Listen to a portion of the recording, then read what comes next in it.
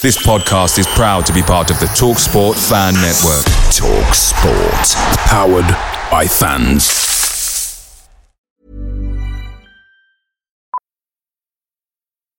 Millions of people have lost weight with personalized plans from Noom. Like Evan, who can't stand salads and still lost 50 pounds. Salads generally for most people are the easy button, right? For me, that wasn't an option. I never really was a salad guy. That's just not who I am. But Noom worked for me. Get your personalized plan today at Noom.com. Real Noom user compensated to provide their story. In 4 weeks, the typical Noom user can expect to lose 1 to 2 pounds per week. Individual results may vary. The TalkSport Fan Network is proudly supported by McDelivery, bringing you the food you love. McDelivery brings a top-tier lineup of food right to your door. No matter the result, you'll always be winning with McDelivery. Order now on the McDonald's app and you'll get rewards points delivered too. So that ordering today means some tasty rewards for tomorrow. Only via app at participating restaurants. 18 plus. Rewards registration required. Points only on menu items. Delivery fee and terms apply. See mcdonalds.com. Brentford FC, come on, you Brentford, come on, you Bees, come on, you Brentford, come on, you This is the Besotted Pride of West London podcast, and this is the post-Boxing Day edition. We've had the Boxing Day match and it went very well, so we thought we'd have a little of a post-Boxing Day chinwag. With myself, Billy Grant, in the virtual joint once again, because we're still tier 4 right up, even though I did go for a little bit of a stroll down on the beach this morning, because I'm in sort of kind of South Coast tier 4, and I'm not being funny, it was like Piccadilly Circus on the beach. There's all sorts of characters making their way up and down the promenade. They thought, if you can't go inside, we're going to go outside in our droves, but all socially distanced, I dare say. And it was very nice, very sunny. Just after the storm Bella hit last night, it was all sorts of winds and waves and all sorts of nonsense taking place last night. So I feel very passive now and very chilled after seeing the Bees win at the mighty Cardiff 3-2 yesterday. And I'm here with my pals in the virtual joint as well. I've got Matt the Allard. How are you doing? Season's greetings to you, Matt. How are you doing? Yeah, season's greetings. A belated Merry Christmas to you, Bill. I'm good. Experienced the same as you when I went out for a walk. I think we did Boxing Day was Richmond Park. Today was a cut through Bushy Park, and the whole world's out at the moment. But it's nice to get out, get a bit of fresh air, get a few miles in the legs, just walk in, and I'm all good, really. That's good. I'm glad that you're feeling good, and obviously you've got a big cheer on your face. I'm not even going to talk about yesterday, Boxing Day. Let me just cast your mind back to the Newcastle game, which gave you so much cheer, didn't it? Oh, it was brilliant, wasn't it? I mean, it was such a sort of, it's not a relief, is it? It was just, you sort of think these things don't happen, and we've been sort of, had these big games, and we've had loads of them, and you just didn't really feel like, I don't know, I kind of couldn't really imagine it happening to some extent. But then I thought about Newcastle. I just thought, you know what, we've easily got the beating of them. Then the team comes out and there's a load of people sort of getting upset about it. And I'm just thinking this is exactly the team I expected. Because, Godos had played a B-team game. Thompson and Daniels had also played the same B-team game. They were playing that, obviously, so they were going to be match ready for this game. Tony had started every game as long as I can remember, so at some point we were going to have to give him a rest. So it literally, we lined up as I expected us to. And when I thought about it, I thought, this team is good enough if they can perform to win this game, and exactly as it proved, it was great, really. And I think what it proved was a couple of things. Number one, we are a good side, and number two, we can rotate the squad around, and actually we're benefiting from it because we looked fresh in that game. It didn't look like it was an extra game in our legs we didn't need. We looked fresh, and we took it to them. Yeah, I mean, we looked fresh, and it's interesting you talk about the rotation of the team. I mean, people were talking about strength of depth, and they're a bit worried that our bench is also always looking a little bit kind of weak. The first 11, we knew who's going to be in the first 11, but it's looking a bit weak. But maybe it's a case actually of name branditis. The fact that people, if they don't see a name brand on the bench, they think, oh no, this bench isn't any good. But I think it's proven to us that if our pretty much of kind of B plus or kind of B plus side can get to the semi-final of the League Cup, then we've actually got a fairly strong bench, don't you think? I think it's reasonably strong, yeah. I kind of think the first team picks itself still. I think the only sort of position that we were doubtful of was probably the left attacking position, although you could say in the last the last game or two, a certain Mr. Canos has made that position his own. So apart from that, the team sort of picks itself. It's pretty much yesterday's team. If when we talk about the Cardiff game with De Silva in for Marcondes, and that's our first 11. But we're getting to the point now where we can see players like Marcondes coming in, and it's not particularly weakening us. Godos, there's still some work to do without a doubt. But as I said, it's feeling that we can swap things around a bit. We've obviously got Force. What a great guy to have on the bench. He's fresh as a daisy at the moment, and at some point we're probably going to need his goals too. We will do as well. We're going to need all his goals. We're going to need everything we can do. We're going to talk about that more in just a little. But first of all, I'm going to go over to the other Liberal. The real Liberal, I'll say, because there's been too much. We've got this imposter Liberal, this West Country Liberal who keeps on popping his head in every now and again, but we thought we need to go to the real local Liberal and get our view from Liberal Tom. Season's greetings to you. And to you too, Bill. I'm feeling a lot better after that Boxing Day feast of football. I thought, I was not expecting much from a game against Cardiff on Boxing Day, but we were treated to a real treat there, weren't we? We were treated to a real treat. The Allards, he's been salivating about the Newcastle game. You've been salivating about the Cardiff game. We've got lots of things to salivate about. Obviously, the Christmas food has actually got the old lips going in this one, hasn't it? Oh, it's the best. It's what a time to be a Brentford fan, eh? This is what it's all about. We're getting drama in the cup. We're getting drama in the league. We can't get much better than this. That is right. So listen, anyway, Christmas cheer to everyone. We've been talking about Christmas cheer a lot, and it's really nice that we can continue to talk about the cheer, especially after going to Cardiff, which is always a little bit of a nightmare for us because they are not the easiest team for Brentford to play against, and we don't necessarily always get the results that we want to out of there. But listen, other than that, what we thought we were going to do is that we're going to have a little bit of a break, a little bit of a post-Boxing Day break, so that we can actually sort of kind of take stock and a little think back, and then what we'll do is we'll come back and we'll talk about that Cardiff game. So Brentford 3, Cardiff 2, or is it Cardiff 2, Brentford 3? Oh, I've got no idea. Depends on if you value these home games and these away games. Travelling away from home, is it been more difficult because, there's no fans in the stadium? So is it even itself out? I don't know. But no matter which way around it is, Brentford beat Cardiff 3-2 in Wales on Boxing Day. And it was a bit of a result. I'll tell you why it was a bit of a result as well. It's because for me, everything seemed to be going our way. We seemed to be controlling that game, doing what we wanted to do. At the end of the day, for me, I always see Thomas Frank as a person who, if he can keep the game to 0-0 for 70 minutes, then he'll flip it up, bring a few players, change up the game. He's ground down the opposition, and we just take it up a few notches and we can nick a little win. And it seemed to be going that way. Then out of the blue came that wonder goal from the cheating Volks. It wasn't a cheat when he scored that goal, but there's a bit of cheating coming on a bit later on. And we went 1-0 down, literally on the dot of half-time. And at that time I thought, oh my God, it's against Cardiff, it's against Neil Harris, it's against this team who knows how to bully us. We're in all sorts of trouble. But actually, it didn't seem to bother us that much, did it, the Allard? No, I thought the same as you. I just think, if letting a goal in before half-time is a bit of a nightmare. Letting a goal in like that before half-time is a bit of a nightmare. And to be honest, letting a goal in against Cardiff for them to take the lead 1-0 just before half-time is an absolute nightmare. They're a team that, we struggle sometimes to play against. They have a way of playing. It's very sort of rudimental, shall we say. And we don't always, if we go behind against them, it can be hard work, and we've seen that. Whoever's been the manager in recent years. So I felt the same as you. I think what happened though is that we came out in the second half and we were positive straight away, and it did feel like we were creating things before the Canos goal that actually this wasn't going to be a big setback, and we were going to go for it without a doubt. Definitely, we're going to go for it.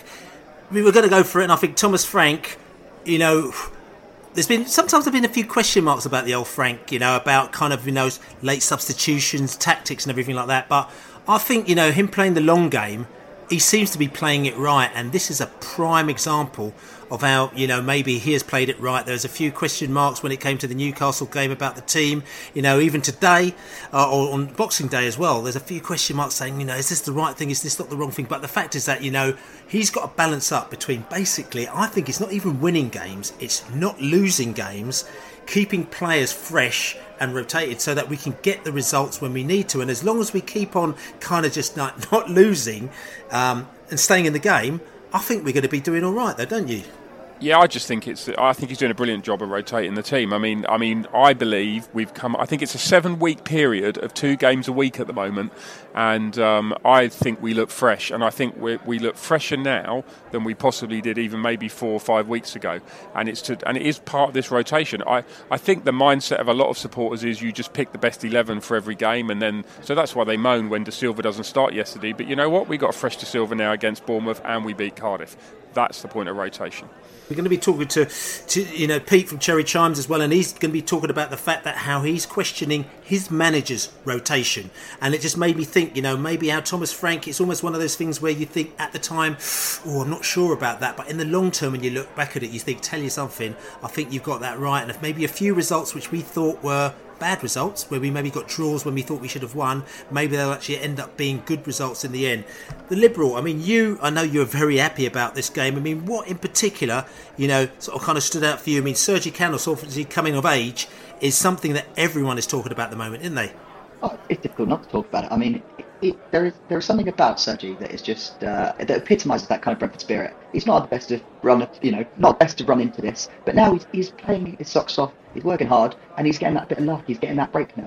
Shots that he was trying before weren't making the net. Now they're finishing up in the back of the net, and that's making a real difference. But to me, what stood out was that game was a really, it really had, as you say, 0-0 written all over it. It didn't look like there was many goals, but we still managed to get 3 in the back of the net. And I think that fighting spirit to come back as well with 1-0 down, unheard of. And I think it's a testament to how we're doing. Because I think actually you've done him a bit of a disservice. I don't think it's not about not losing. I think we've been competitive in so many more games this season. We've really taken everyone for a really good game, and that's all I can ask for, is that we're playing nice, attractive football. I'm happy, and that's now turning into results.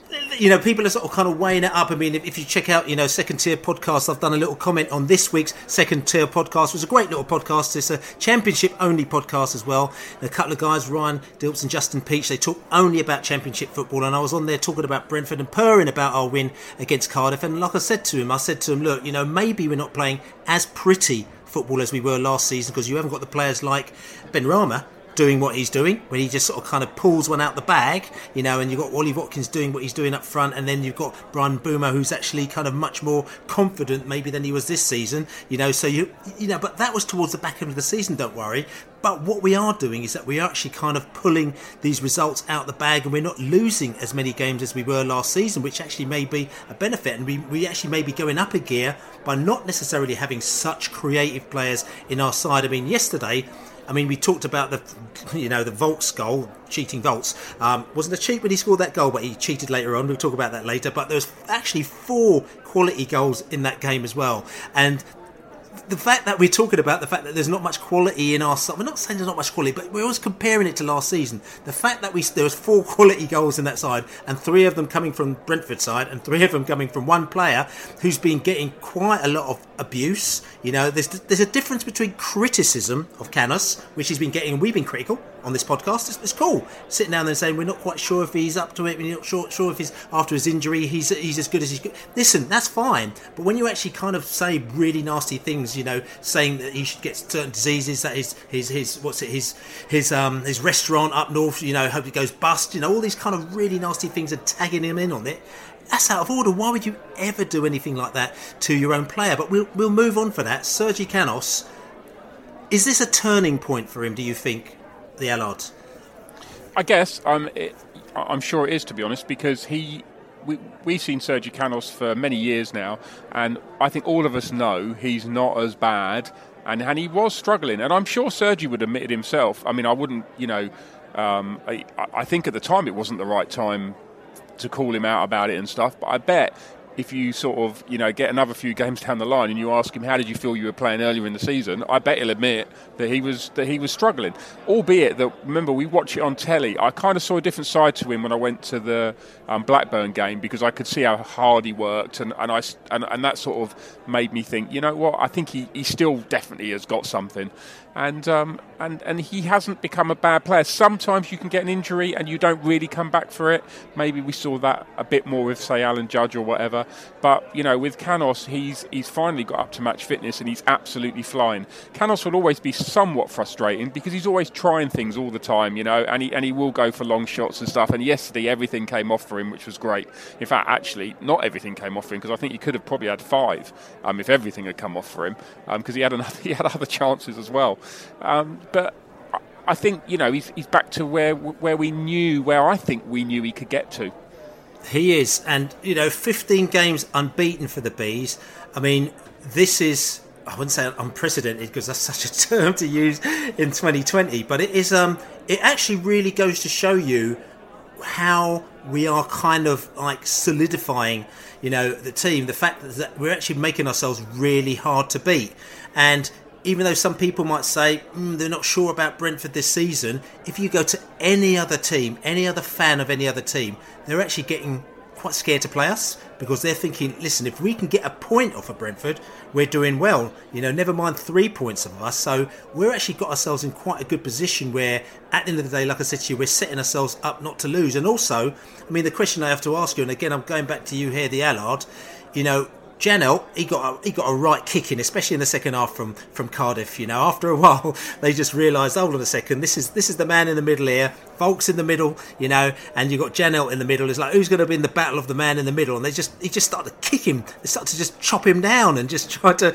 get rid of him, But he is a man who's been really holding up our midfield. And interestingly, Norgard, who's been out for 3 months now, he went out in the Preston game. We were 2-0 up. Well, we were 2-0 up at half time. Norgard went out, and we kind of fell apart in that game. And since then, we were taking a while to find our way. And it's great that Norgard's come back. And you see when he came back into the side, well, this was against Newcastle. It was just, you could see the class of Norgard. Now, Norgard was out this game because of a couple of knocks that he got towards the back end of the Newcastle game, but they were precautionary. We've been told that everything is fine and he'll be back to play very soon. But the question, Norgard and Janelt, can they play in the same side? Should they play in the same side? What is the score there, do you think, the Allard? Okay, let's just quickly cover. When Norgard came back into the Newcastle game, he sort of came in and he just looked like he hadn't been away. This was a different thing to Canos coming back from injury. And remember, Norgard's injury wasn't as serious as Canos', of course. But he literally walked out on the pitch and straight away he was back in. And that's the quality of Norgard. I think I do wonder yesterday, he's probably had a little bit of a niggle, and they thought, you know what, if there's one team we're probably not going to throw Norgard in against, coming back from injury, maybe it's Cardiff. And there's a bit of history as well with Cardiff. You've got to remember, with Volks, and could there have been some, maybe, they were a bit worried about retribution as well. Yes. So it's probably actually made sense to keep him away from that game. Janelt, absolutely. What a player yesterday. He battled and he got kicks and he got kicks and he got kicks some more. And to be honest, Volks, you talk about a sort of a yellow and a half card, and that's what he deserved, an orange card or whatever. It was pretty bad. And if it had been sent off, I don't think that would have been particularly unreasonable either. It was pretty nasty challenge. Can they play together? So interesting question. I think this for me is not dissimilar to can Force and Tony play together. So do you want to play one of them in an advanced midfield position? Where De Silva, Marcondes and Jensen plays, which is what you'd have to do to get them both in. I'm not sure you do, if I'm honest, because you've got 3 good players that play in those sort of attacking positions. They're creative players. Is it you asking too much for Norgard or Janelt actually to start creating like those 3 players do? Maybe not.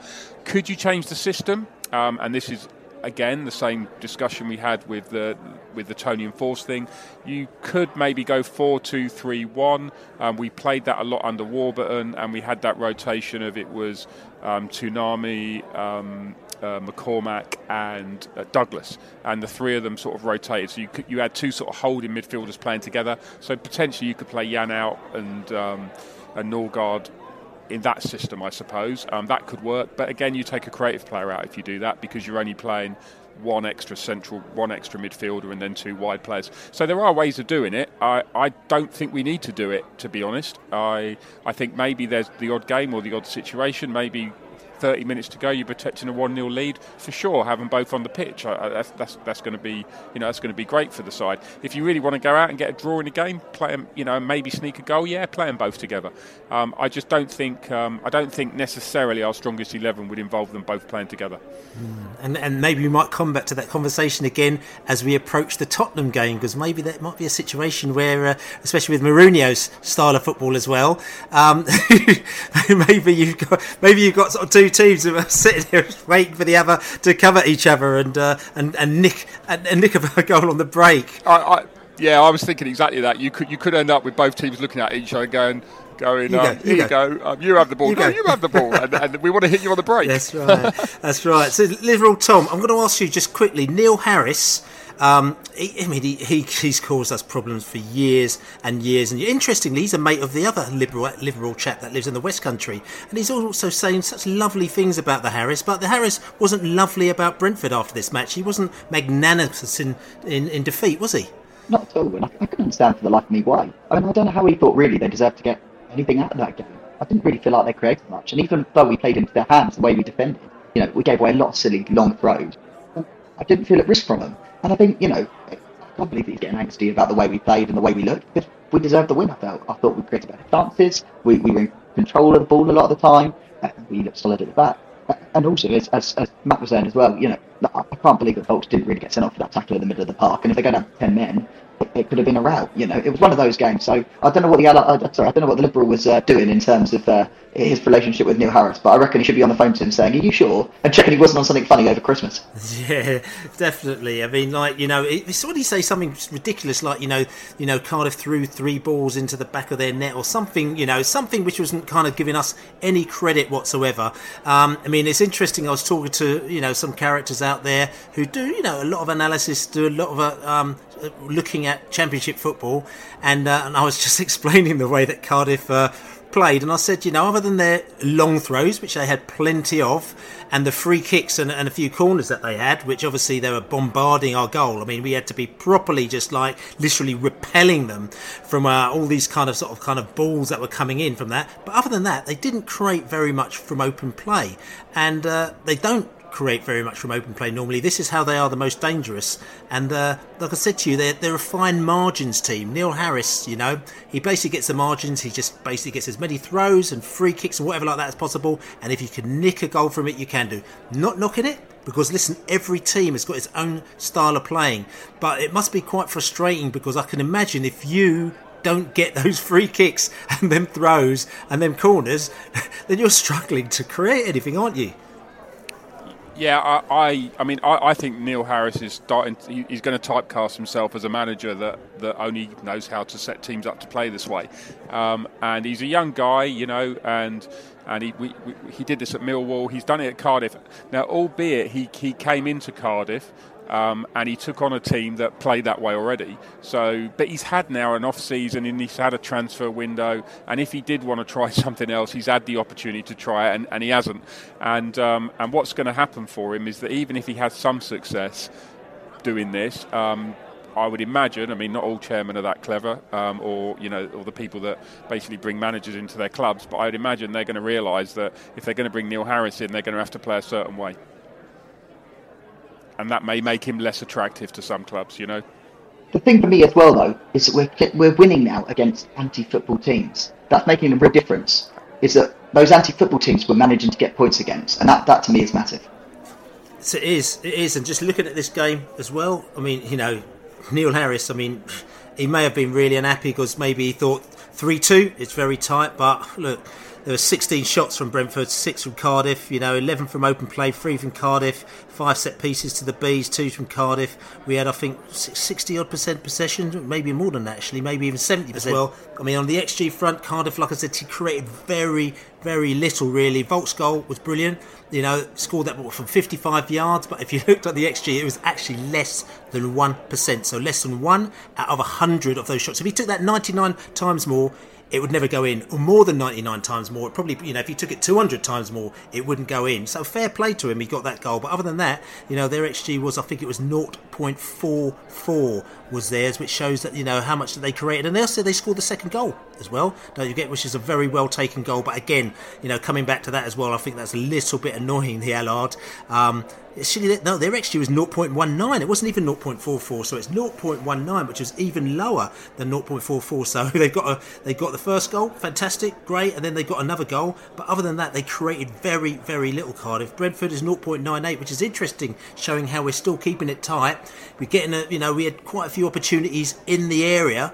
They weren't huge opportunities, but we created the goals out of them, which is quite good. But I think this sort of sums up where Brentford is at the moment now. We are keeping it a lot tighter, and we're seeing if we can nick these results. I mean, this game, the fact we actually managed to eke 3 goals out of it, compared to the quality of chances that we created, is actually very good. And I think it's testament to Sergi Canos, who he's been trying to do this for a long time, and as the Allard says, they've all come off. But the referee, he was a bit rubbish, wasn't he?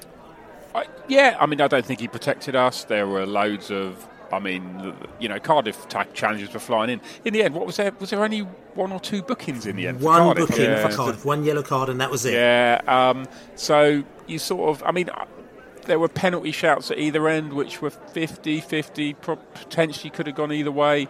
But I don't think he protected us really, and I think that's when you play teams like Cardiff, you need a little bit of protection, and within the rules clearly. I mean, he let a lot go yesterday, the ref, and 1 booking. That doesn't feel like that. It didn't feel like it was a 1 booking game, to be honest. To be fair to Volks as well, he scored a wonder goal.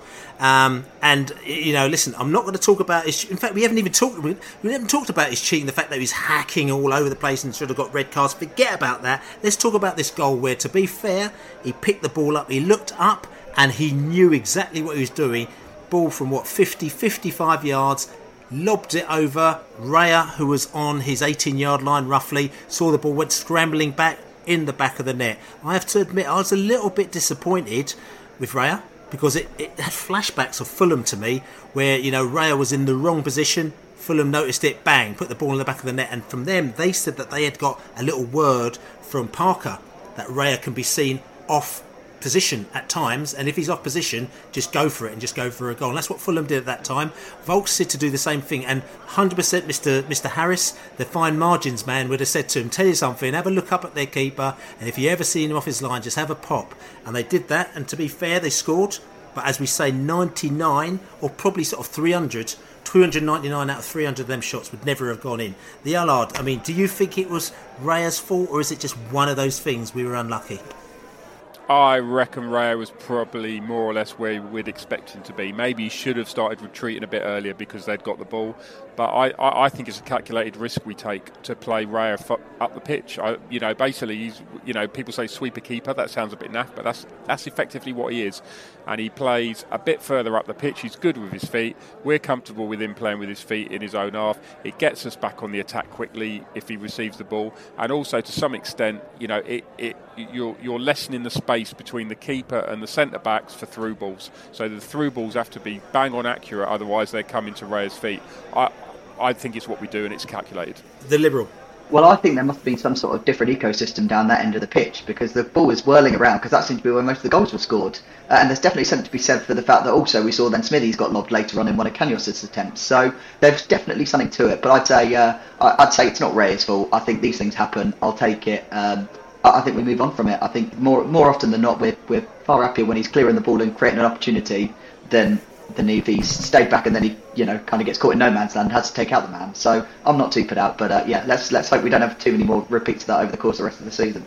But the question I'll also ask you is, did you go every time Smithies got the ball, did you go Smithy? Smithy! I mean, I'm sitting there in my front room, and literally every time he got the ball, my daughter's going, why do you keep saying that? I was like, going, Smithy! Like, but that was from his days as QPR and also Huddersfield keeper. And some things you just can't get out of your system, like, but for me, I'm going to say this, and okay, played in goal, wasn't the best goalkeeper in the world, but I understand about the goalkeeper's work. And for me, I understand about Raya being on the halfway line, because if the ball comes through, you could be there first on the ball. But what I didn't understand is, as soon as the ball breaks out of defence and Cardiff picked up the ball, he should have been retreating back to. I thought he should have been retreating back to his line. He should be, he should be pulling himself out of space, because their man. I don't know. I know you're sort of saying no, but their man was on the ball.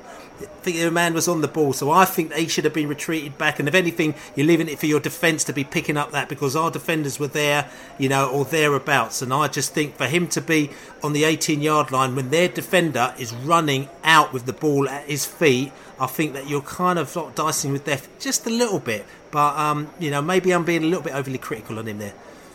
I think when Vaux picks the ball up, he's got a through ball opportunity, and I think it's Pinnock was the last man back, and they had a centre forward, and it would have been Pinnock versus the centre forward. And if Raya is, if he's up the pitch, he can potentially cut that out. It's risk. You calculated risk, isn't it? Yeah. At the end of the day, it didn't matter though, because we won the game out of it. But I think that if we'd lost the game, then I think people have been sort of questioning a few things a little bit more. But listen, I'm not knocking Raya, because like I said, he's a great keeper and he's done a lot of positive things for us. And also, like I said to you, he's like another fullback a lot of times, which is all good. But moving on, it was good to get, I think, some of our old teams coming back. Like I said to you, Norgard came back from the Newcastle game, which goes to show you that he's getting ready, probably getting ready for the Bournemouth game. We had good old Pontus Jansson was back as well. Pontus Jansson was back for this game as well, so he's the old skipper in the middle there, sort of kind of doing the business, which is great. So all of a sudden you sort of see that the original defence is back as well. And other than the 0.1% chance of scoring that goal from Vaux, other than that, they didn't get much of a sniff, other than the header that they got in, which I'm still getting really annoyed about. Again, how come all these teams keep on getting, there's still a bit of an Achilles heel, that, isn't it, for us? That kind of header in the middle and or ball across to the middle and the header in? Or do you think it was a case of numbers where they just basically lobbed the ball in so many times into the area that eventually they actually would have got a goal? I think it's tricky. I mean, from our perspective, the way I look at it is that Pontus Jansson isn't as strong in the air as we find Pinnock is. And I think sometimes where you get Pontus get slightly more exposed to some of those headers coming in non-stop, one of them is going to get through. So, that's a case of wearing a down, it was an aerial battle, wasn't it, really? But I think what was most...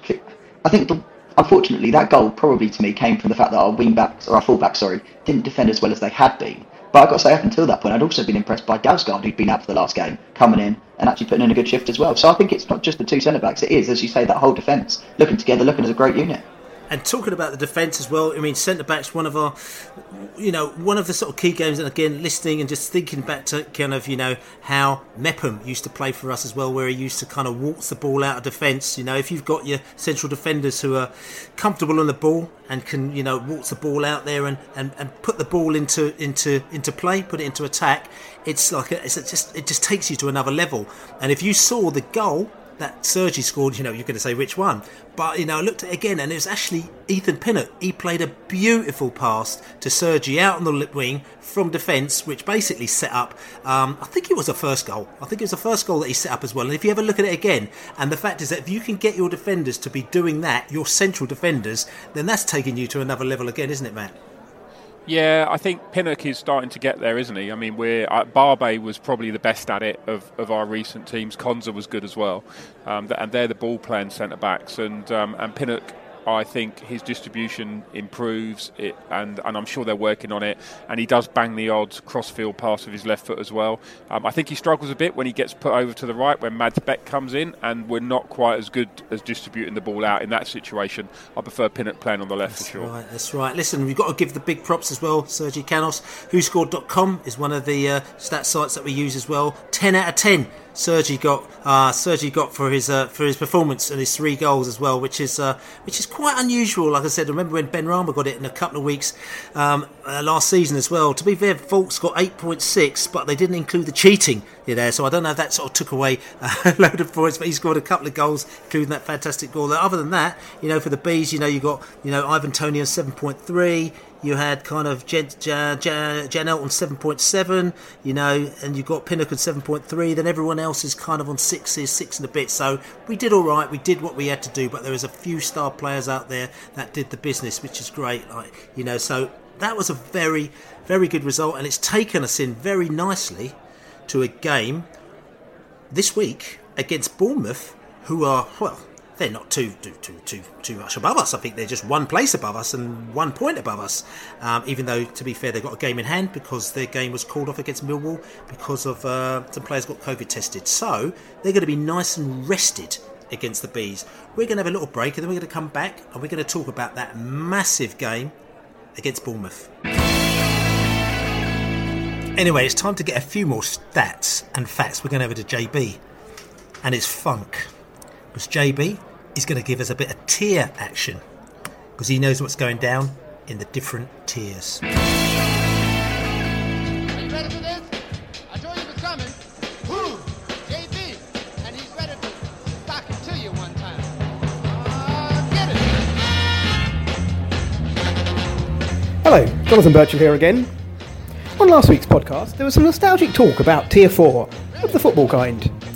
We've actually only spent 15 seasons at this level, and 5 of those have ended in a promotion party.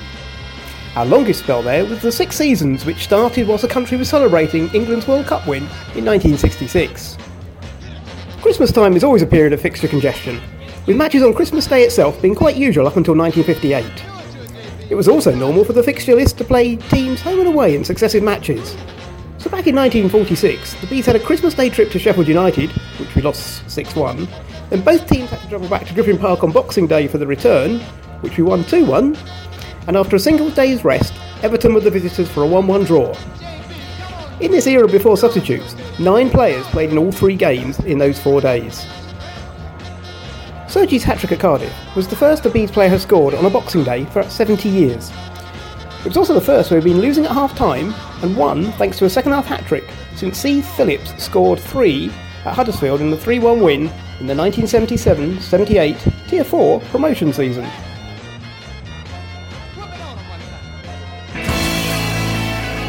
So that was Jonathan Birchall, JB, giving us a little bit of info on all sorts of tiers. The 4th tier, when we were there before as well, and also the Christmas Day and Boxing Day malarkey that used to take place on the double headers back in the day. Thank Christ we don't have to go through that anymore, which is all good as well. Sergi, first goal, first hat-trick on Boxing Day for 70 years as well. Fair play to Sergi. But listen, we've got a few more things that we need to talk about right now. So Bournemouth, the South Coast team, are coming up to London to play Brentford. The first time that they've been at our stadium, other than in a friendly, since 2015. We're going to have to find out some more information about Bournemouth, so we're going down to the South Coast to talk to Pete to hear what he's got to say. So we've got a massive game coming up on the 29th. We've got Bournemouth, who are coming down to Griffin Park for the first time since 2015, when they decided to just, win the Championship and leave us alone and go to the Premier League. But they're, like I said to you, they're back in the Championship for the first time since 2015. We thought we need to find out a bit of info about Bournemouth because we don't know anything about them, really, since they've got away. So we thought we'd get the expert on Bournemouth, Pete Bell from the Cherry Chimes fanzine, blog, podcast, whatever else it's going to be. Pete, how you doing? Hi, Billy. Nice for you to invite me on. No, good to have you as well, Pete.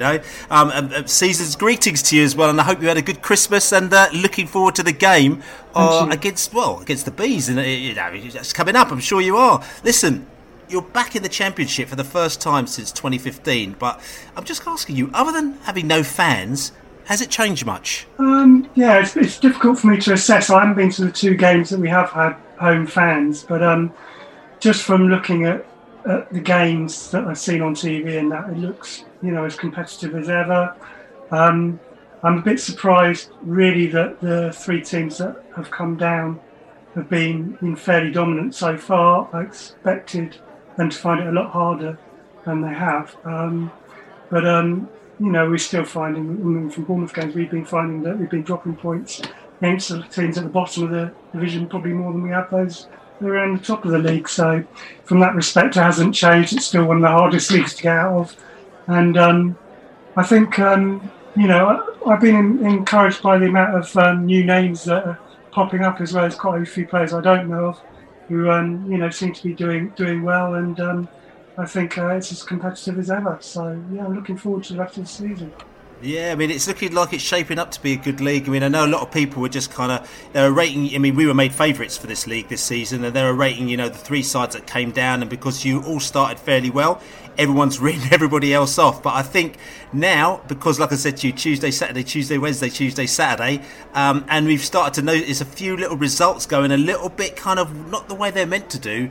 I think this one is going to be like all the other championship seasons where, you're never going to be able to predict who's going to be where, who's going to be when. Like I said to you, Brentford were, we were like 18th or something like that a kind of month ago, but now we're kind of like definitely vying for, fingers crossed, an automatic place, to the Premier League. But talking about the Premier League, obviously you had a wicked journey to the Premier League, a small side, like Brentford. Again, this is not a disrespect to Bournemouth, but I'm saying, we know we're a small side. You're a small side as well, as in like a relatively small fan base compared to the so-called bigger teams in the division, but you blew them all away. You went up to the Premier League and you held your own in the Premier League for a number of years. Just to ask you a question, because obviously we're looking to get there, was it enjoyable, your time in the Premier League?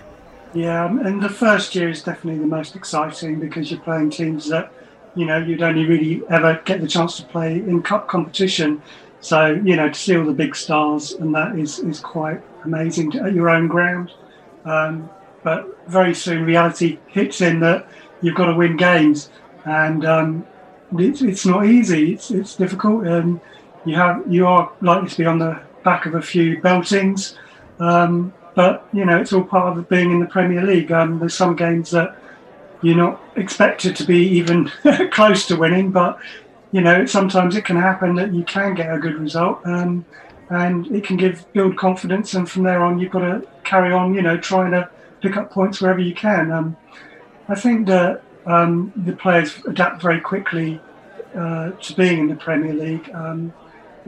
I think the training is probably even harder. You probably want to win even more, and I think as soon as the first win's under the belt, I think then it's just 11 against 11. You're used to it. But to stay up there for 5 years was probably beyond our expectations. It didn't get any easier the longer you were there, but I think that the fans probably expect more the longer you stay in the Premier League. So it's a double-edged sword, really.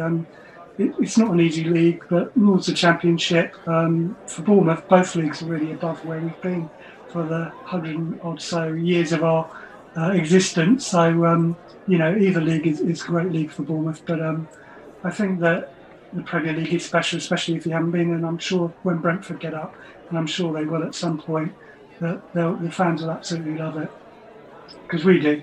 Yeah, I'm sure, again, and it's one of those ones which makes us a little bit nervous. We want to get there, but we're also nervous, if and when we do get there. But, talking about, your journey, you sacked, he left by mutual consent, that old chestnut, Eddie Howe, after 8 years at the club as well. And, he was a great servant for Bournemouth. I mean, Eddie Howe, for me, was Bournemouth.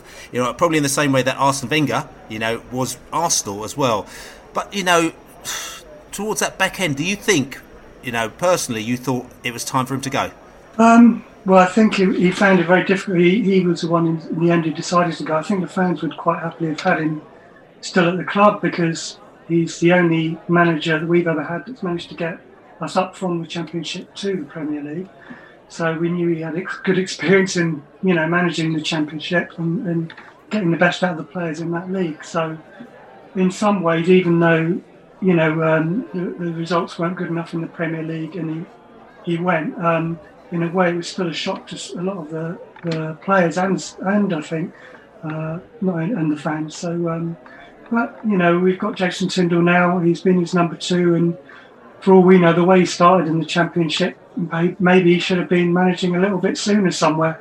So, we seem to have got on very well with Jason. And, if Eddie comes back into the picture at another club, which I'm sure he will in the next few months, we'll wish him all the best. But, we're with Jason now. We need to win games with Jason. And I think he's got a good sort of persona with the players. I think he's a little bit more relaxed.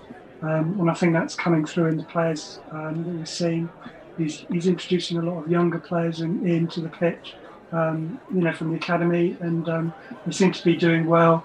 And there's only a few experienced players left now from the time when we went up, and I think that's quite good. It shows you we can sort of change, adapt, and bring some other players through, which is what we needed.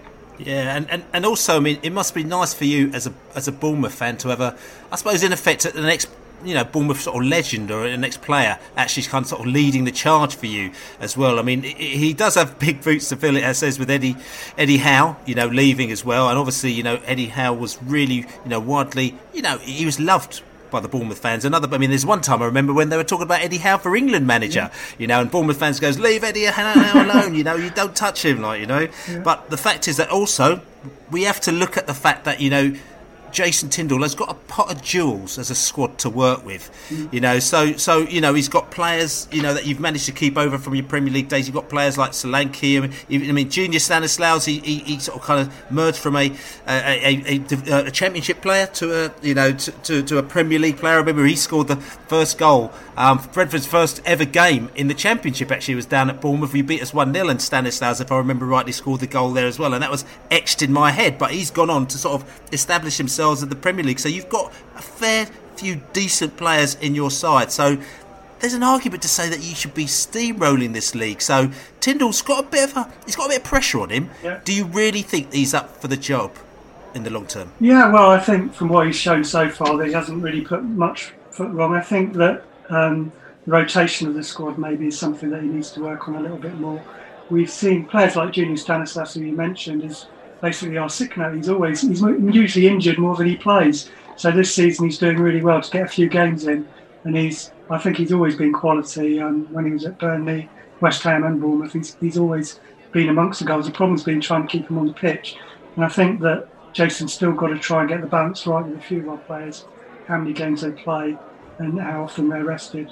But once he can hopefully sort that out, I think we'll be doing a lot better than we are even now.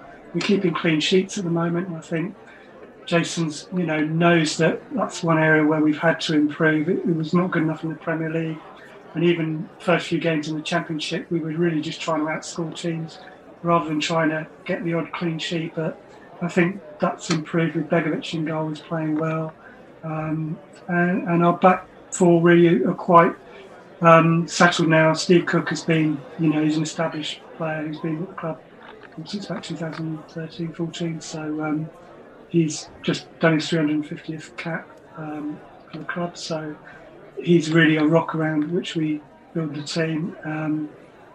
And Chris Mepham, unfortunately, is injured, who would have been probably a starter, but hopefully he'll be back soon.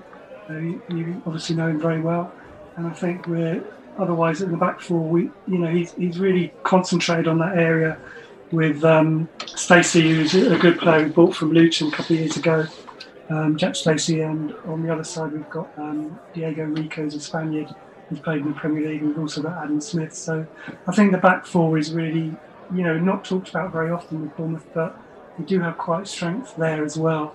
It's not just the players going forward, and I think Jason will always manage to get the best out of players going forward, but it's the defence that he's really had to work on, and I think if he can stop the goals coming in, and I think we stand every good chance of really getting into promotion places. And it's interesting because you talk about Chris Mepham, who, again, as Bees fans, we're a team who, as long as a player plays their heart out for us and leaves with, as we call it, manners, we wish him well, and we wish Chris Mepham all the best when he went to Bournemouth, and hoped he did really well. We follow him, we actually sort of turn over and watch his games on Wales when he's playing as well, because we've got a lot of love and a lot of respect for him. I mean, interestingly, Chris Mepham was actually playing for our academy when you got promoted to the Premier League back in 2015.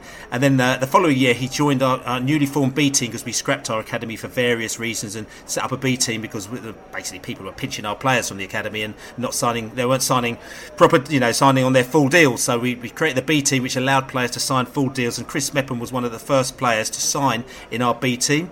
And that provided pathways to players to their first team football. And 3 years and 43 first Brentford games later, he actually signed for Bournemouth for £15 million. And like I said to you, so it's a mad journey that he's been on. I'm just interested. I mean, you talked about him being part of your defence, but obviously, Eddie Howe was really after him. I remember he came down and he watched him loads. We were thinking, it might be funny, but Chris Mepham's hardly played. At the time he actually put the first bid in for him, he'd only played about 10 or 12 games out of our B team. But he was really into him. So I'm just wondering, how has he been for you? I mean... Well, I can see why Eddie wanted him. It's the style in which he carries the ball out of defence is just, so smooth and calm under pressure. I think that he has made mistakes, and it's probably meant that he hasn't played as many games for us as maybe he thought he would have played straight away. Well, obviously we had Nathan Ake last season as well. He's a top player gone to Man City, so it's quite hard to shift somebody like that out of the team. And Steve Cook's been there, as I say, for a long time and often been captain. So there hasn't been always a lot of opportunity. But I think when we've played three at the back, certainly Chris Mepham's been one of the players that has been wanted to be used. I think that maybe he hasn't scored as many goals as we might have thought he would have done. He's quite a tall player and quite good aerially, but I think defensively, I don't think there's been too many mistakes or too many grumbles with him. I just think that he's needed a little bit more games in a row, which he hasn't had particularly. He's had a few injuries, injured a game at the moment, but I think that. I think he will still play a significant role in the second half of the season for us, and I think he's still been one of the better buys that Eddie Howe has made in his time. I'm surprised that maybe we got him when we did, but he's been injured at the moment with a calf injury against. I think when we played Huddersfield, that was when we won 5-0. So he went out on a good game, but hopefully he's back soon, because I think he calms the team a lot, and we need a calm player at the back, which sometimes we just, a little bit frantic at the back and make silly mistakes. But Mepham's just got a little bit more of a wiser head on him, so I quite like it when he is in the team.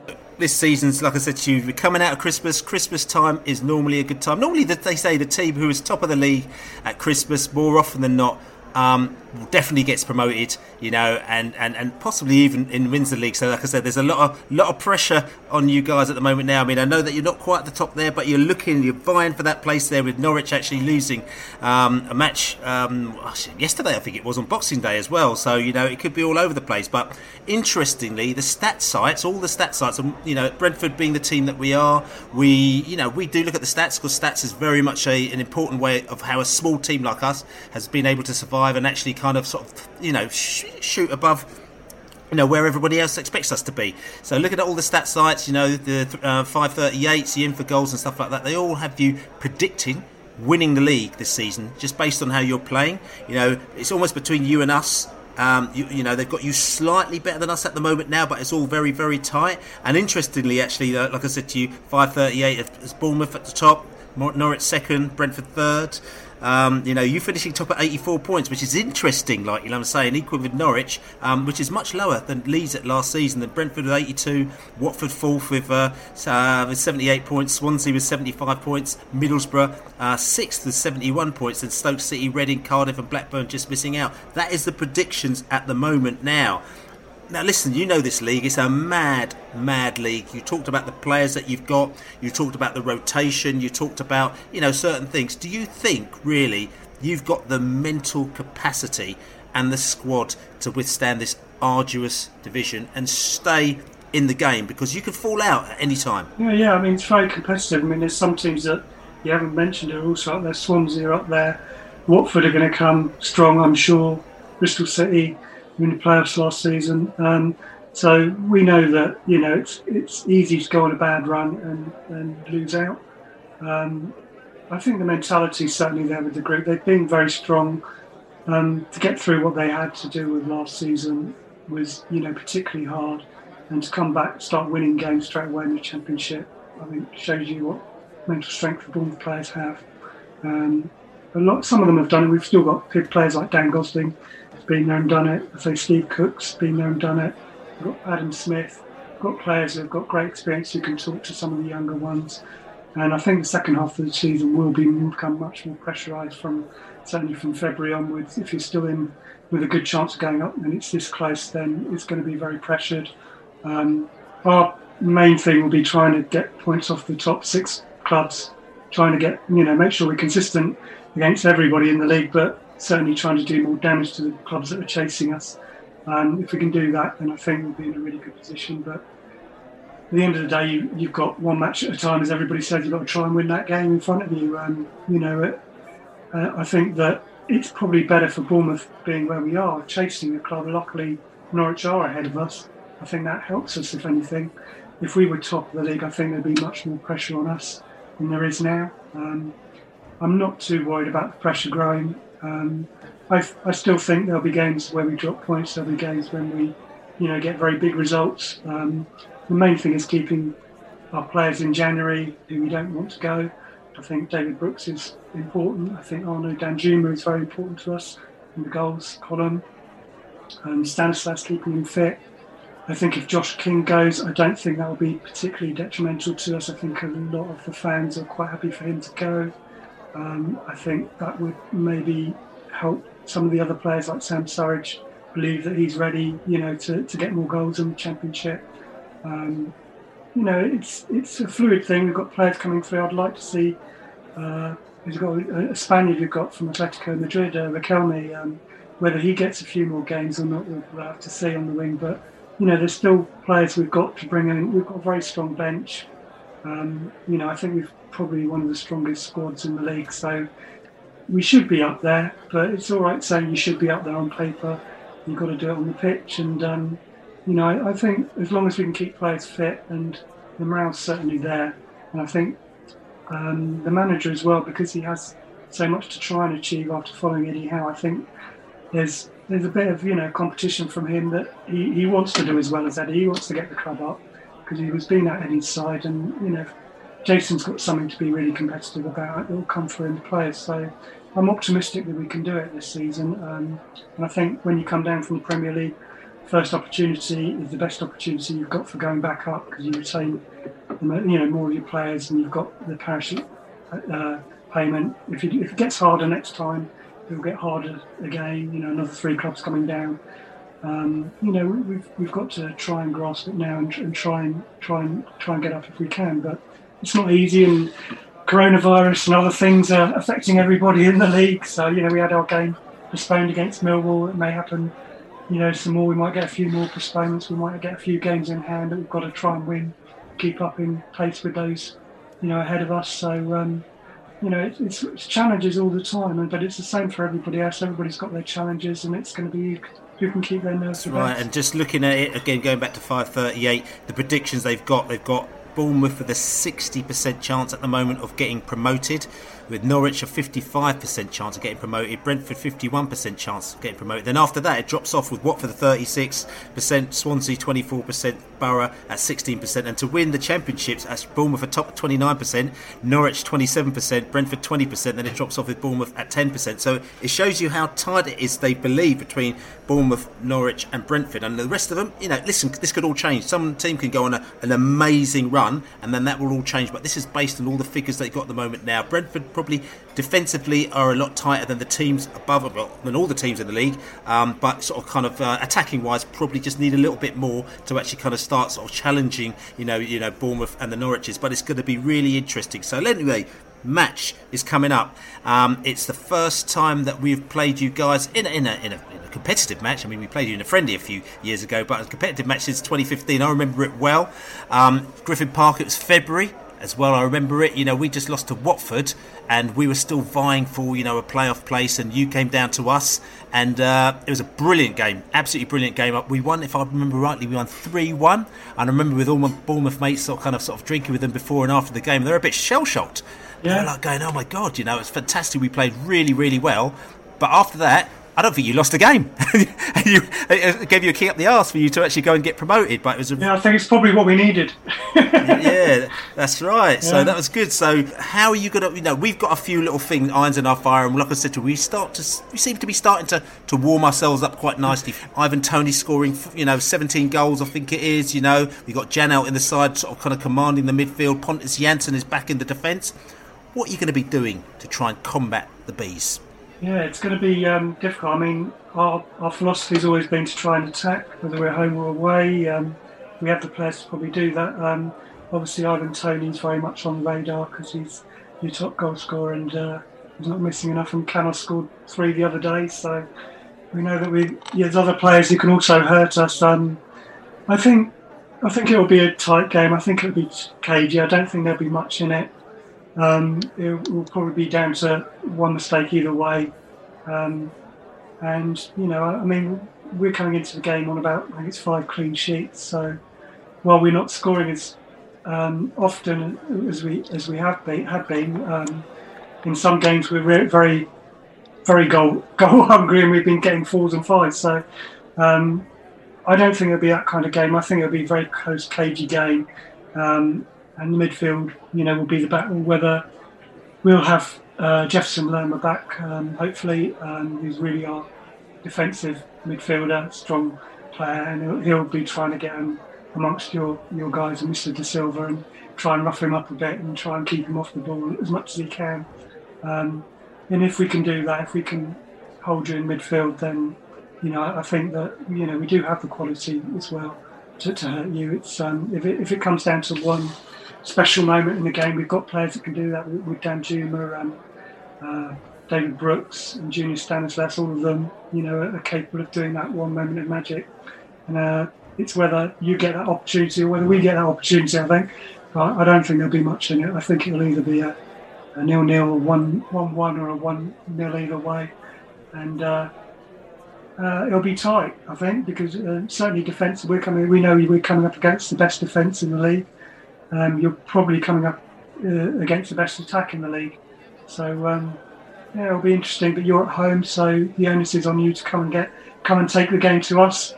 But I think if Brentford come too strongly at us, that would be maybe a mistake, because on the counter attack, that's where we've got a lot of goals this season. And I think Brentford play very well on the counter attack as well. So I think both sides are very good in that respect. So it'll be interesting. I think crosses will be important. We've not been playing as many crosses in as I think we should be. Getting as many goals from crosses, but certainly from free kicks, set plays from outside the box. I think we're top at scoring from outside the box. So you can't afford to back off from us from distance. If you let us shoot from around the box, you could be in trouble. But I think defensively, we expect Brentford to be very good. So it could be a bit of a spoiler of a game. I hope it's not. I hope it's a good spectacle. I'd love to see it's like 4-4 or something like that. But I think it'll be very cagey and I think it'll be very tight. So I'm looking forward to some of the duels certainly that are going to be around the pitch. I don't know where you think the best duels are going to be. Where do you think we're going to be struggling against you? I think if Lerma plays Lerma versus Janelt in the midfield, I think who's going to be controlling that midfield. I think that's going to be very, very interesting. Lerma obviously a very good player, very aggressive player as well, and Janelt has shown that he's going to hold no punches as well. It's interesting that one of your key points as well is scoring, shooting from outside the area.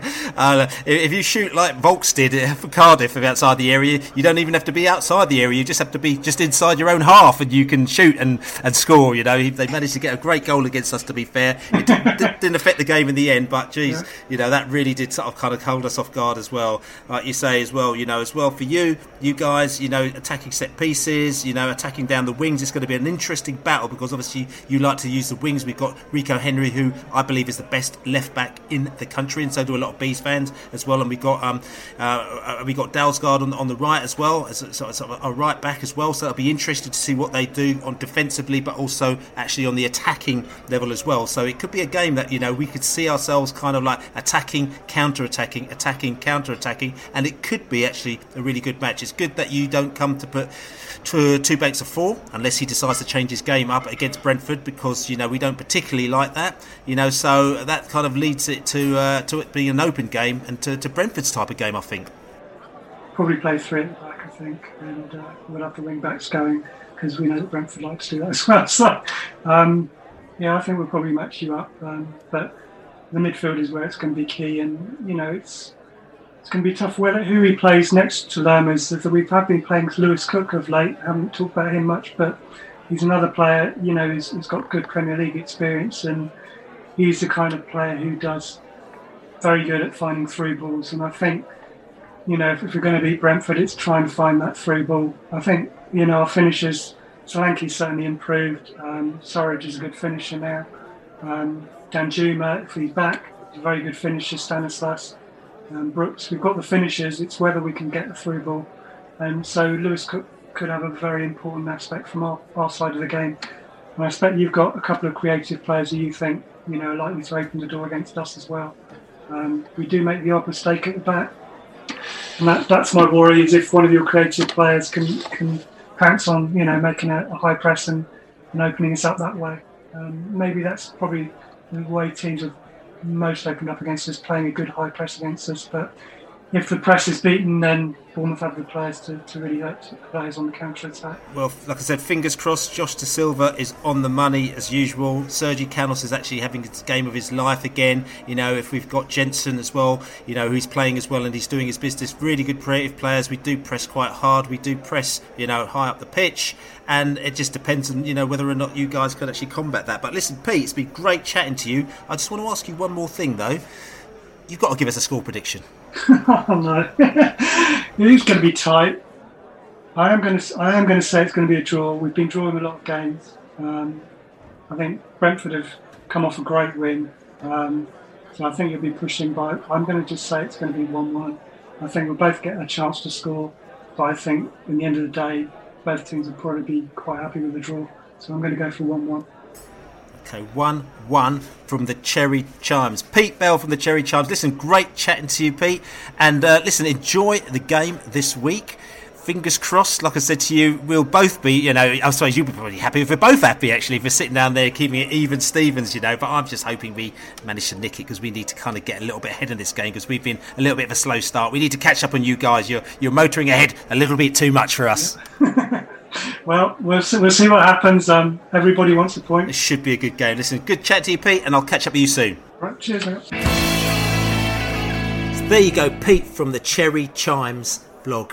Been around for years, the Cherry Chimes blog. A great little blog. Original football fan. He's been going for years, supporting Bournemouth from when they were absolutely nowhere, and they got to the Premier League, and now they're back in the Championship, and they're competing, and they're doing okay, but they've got to play the Bees. They've got to play a revived Bees, and I think they may be a little bit nervous. What are you saying about this one, the Allard? Because talking to Pete there, he says good players, decent players. They like to keep it tight, and he reckons that he's very confident that they're going to go into next year with all guns blazing. But they've still got to kind of combat the Bees, who seem to be getting a handle on teams like that now, don't we? My biggest worry against Bournemouth, and you've already touched on it, is that they've had a 10-day break, so they're going to be super fresh for this game.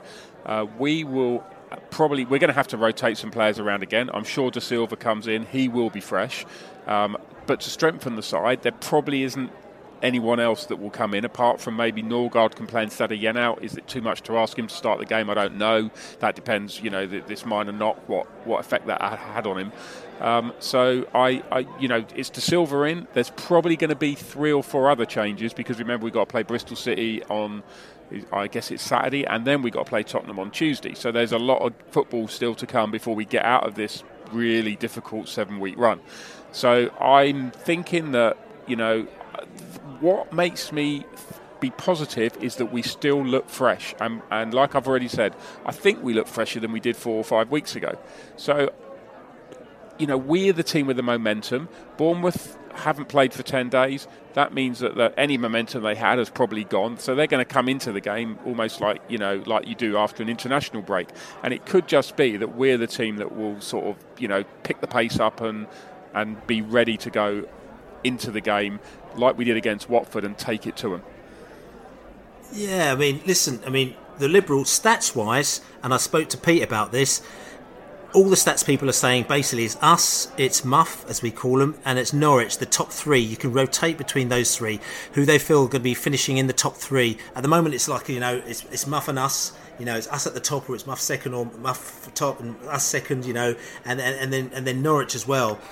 With Watford away behind in fourth place, and Swans and Borough as well. So, listen, that may mean nothing because, you might have injuries, you may have reduction in form, but what they do is that they kind of just do this projection on how the games are going to go for the rest of the season, and that's how it's panning out. Now, the fact that we're actually increasing in quality and in the way that we're playing, so we're kind of better than we were 3 months ago, and they've included those results in their stats now, it can only get better for the Bees. Now, what I'm saying to you is that, looking at where Bournemouth are good, they're good at shooting from direct free kicks, created chances from individual skills, got some great players, they're good at coming back from losing positions, finishing scoring chances, attacking set pieces, going down the wings, they're good at those things. So we've got our work cut out for us, so don't we, the Liberal? Well, we do, and you've talked about their set pieces there, which are definitely something we've got to be wary of because we are susceptible to a set piece. But what stood out to me as well is that they can score from open play, and I think that's what's distinguishing us as those top three in the league at the moment, is that we are the teams that are able to score from open play as well as from just set pieces, and I think that's going to be the difficulty. Handling Dom Solanke, he's a Premier League striker who's going to be playing at Championship football this season. We've got to handle him well. We've just got to be careful with the way we play, but I have full confidence we can do it because I know that when we play at our best, we can knock the ball around like anyone else in this league. On the flip side of it, where Bournemouth look weak, they look weak at sort of kind of stopping opponents from creating chances as well. So we need to get in the area, and we've been doing that recently as well. And also defending against through ball attacks, which maybe, and I'm just thinking about this, we're talking about the Janelt versus Norgard thing. Maybe it's a case that, where Thomas Frank is going to be choosing his central defender depending on the opposition, and maybe someone against like Cardiff who basically wants to go and give us a good kicking, they put in Janelt, but somebody against Bournemouth who plays the football, and maybe sort of kind of putting them through balls in. He's the type of player that we need against Bournemouth. What are you thinking? Well, through balls can come from anywhere, can't they? Even Pinnock potentially, Jensen and De Silva, probably Jensen more than De Silva. Jensen's the man, isn't he, for through balls, you would think. I think what I would say, though, is that Tony is not as effective as Watkins used to be. Playing onto through balls. Tony wants a different type of ball. He's more physical than Watkins, and to be honest, it's more crosses and stuff that he thrives off. But that's not to say that you can't play balls through to Mbeumo getting beyond him or something like that. So yeah, I think we can definitely play that way. Like I said, Bournemouth, coming down.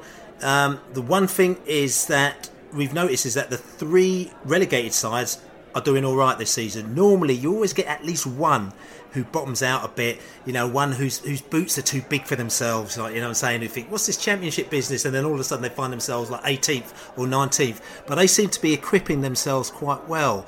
I've asked Pete, does he think that they'll kind of be able to sort of see it through? He reckons so.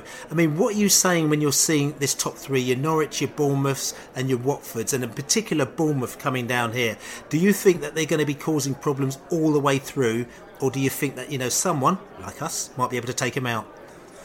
Well, I think it's basically open for all of those three teams. They all look strong, and I think potentially any of them could finish in the top two. Watford now are a little bit of we're not sure, new manager and all of that, how that's going to pan out.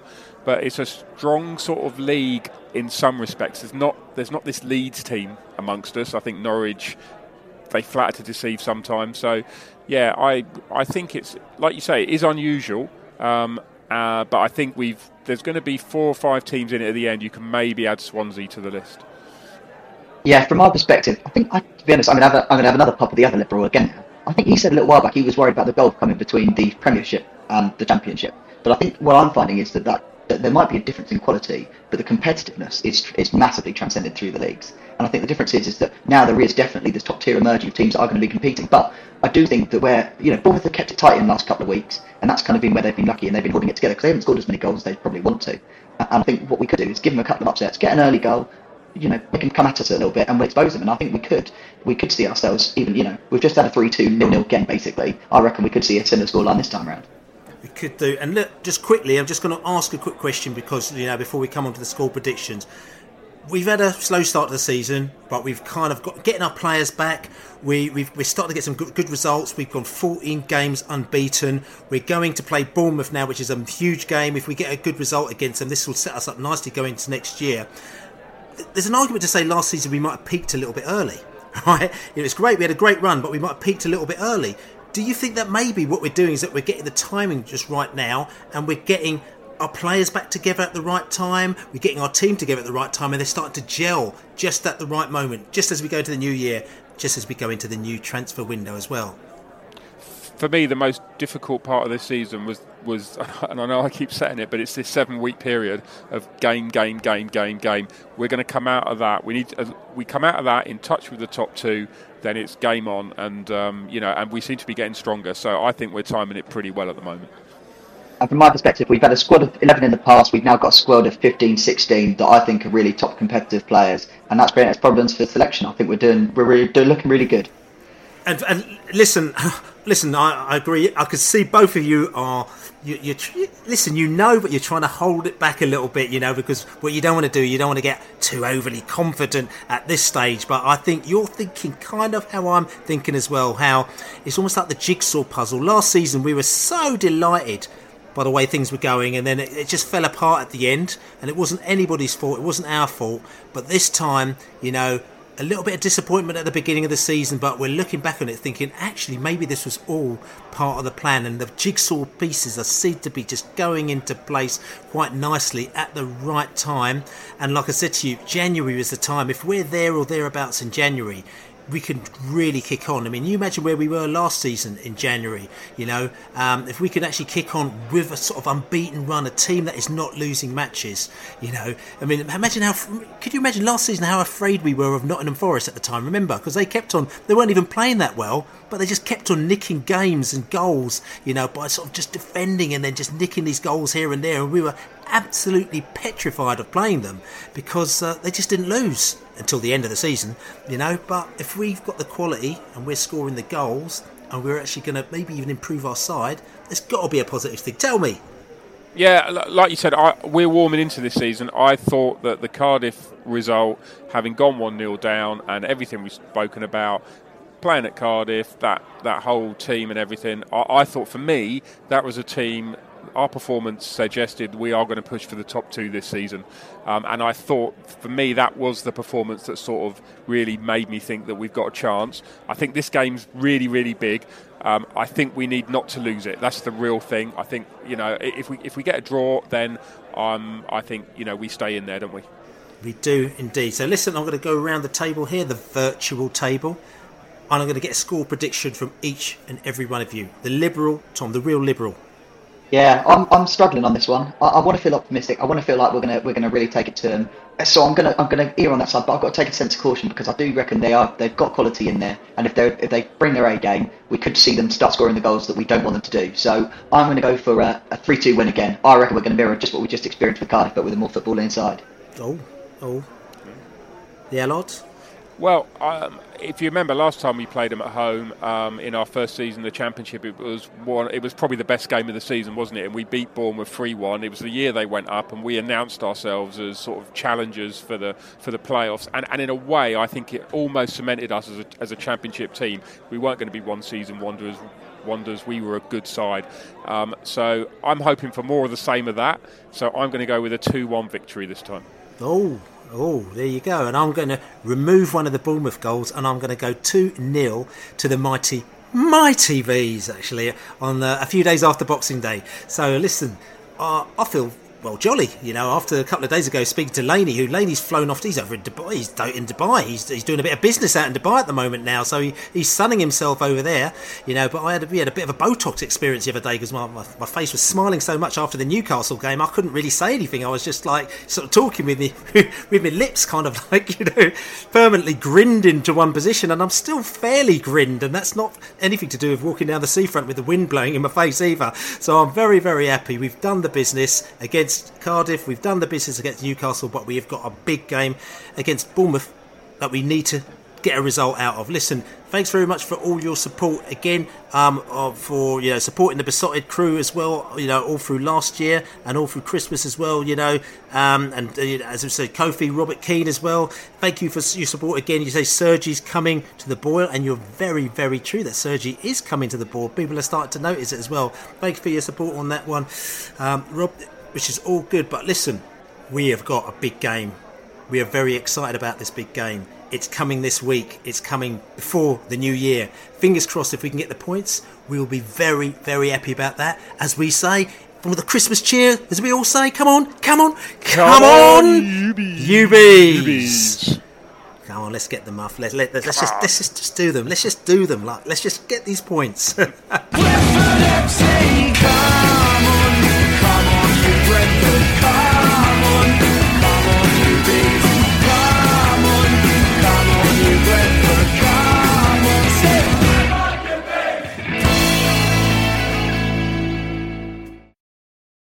Away days are great, but there's nothing quite like playing at home. The same goes for McDonald's. Maximise your home ground advantage with McDelivery. Order now on the McDonald's app. At participating restaurants, 18 plus, serving times, delivery fee and terms apply. See mcdonalds.com.